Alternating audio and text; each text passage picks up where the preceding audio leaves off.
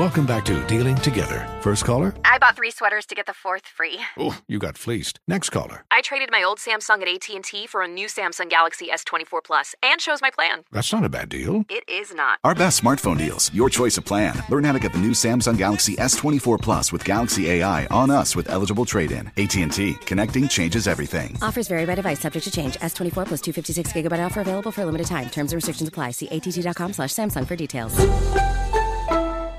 Let's go to the Bodyworks Plus guest hotline. We'll welcome the voice of Charlotte FC, Willie P. Willie, how nervous are you about this game 2 in the preseason? Do you think the fan base will calm down by then? Absolutely not. I'm ready for all the fire and the fizzle and the smoke and the panic as well.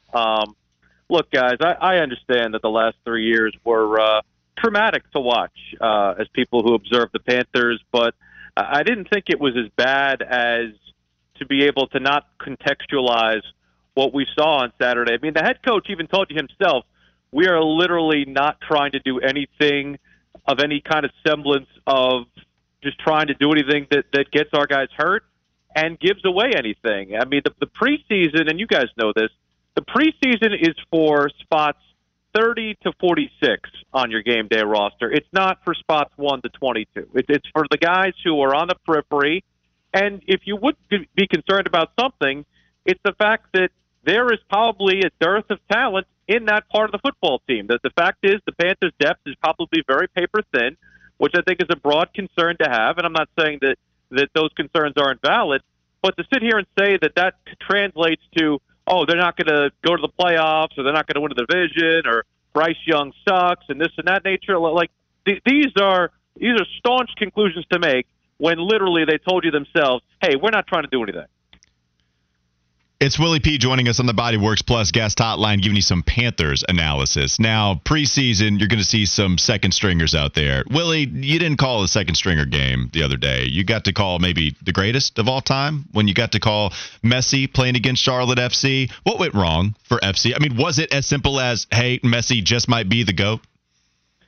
Well, I honestly think that Charlotte FC had a very concerted effort to make sure that he was the one who didn't beat them, and unfortunately, it was the other guys who did. And Sergio Busquets had a very technical game, and he is one of the best to play his position at the midfield spot. And you had a left back in Jordi Alba who was punching in balls as well. He's probably one of the best left backs to ever play that position. But the fact is, Inter Miami has assembled a squad of 3 players who have literally done the best at their position that they could possibly do. And even though they're advanced in years, that's very, very hard. And they're still very technical players to be able to stop from Charlotte FC's perspective. So while they might have done successfully trying to take out Messi, he can still have an ancillary impact in certain situations. And you saw that with the goal that he scored to close out things.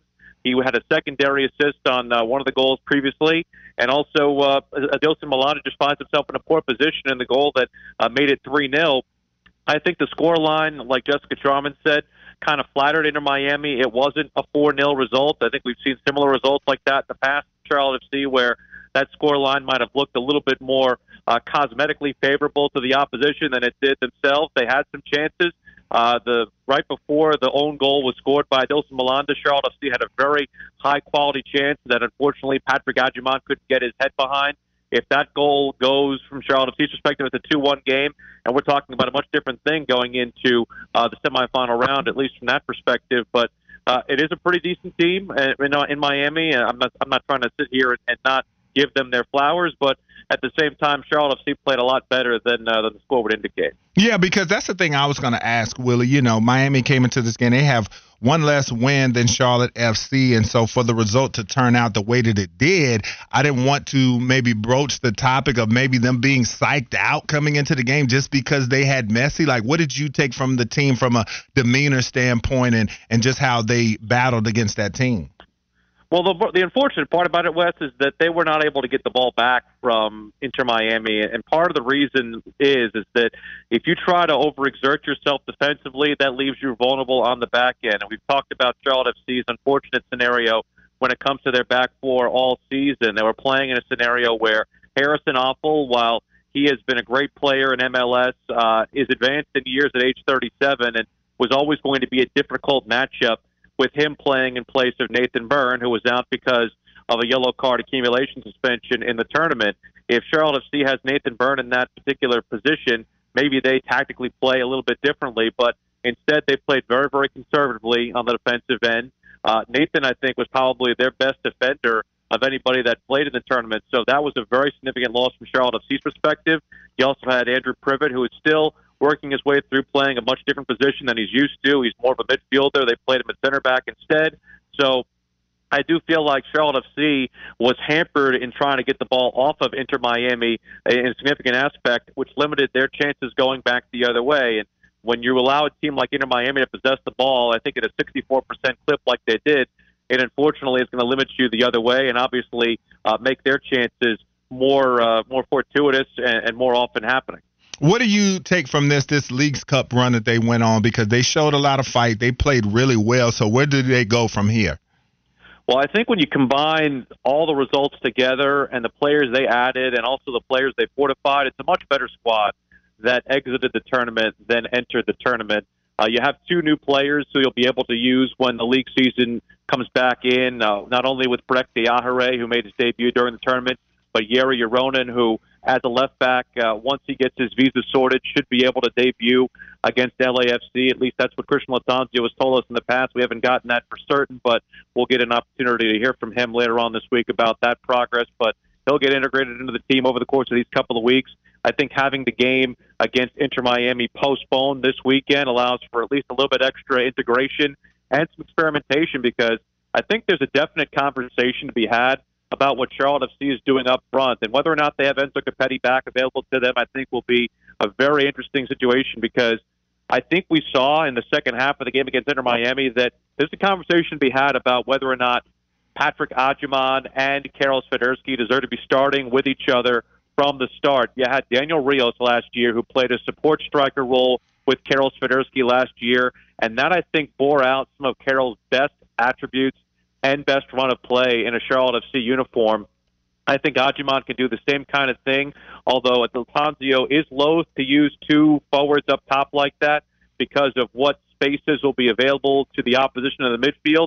I do feel like you have enough quality midfielders to track enough ground, whether it's a combination of Diahare and Westwood and Arfield and Diahare.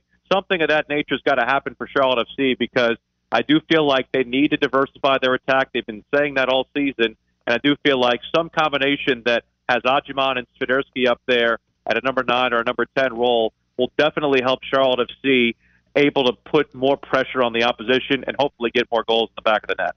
How many Peaky Blinder jokes have you received after your latest thirst trap on Twitter?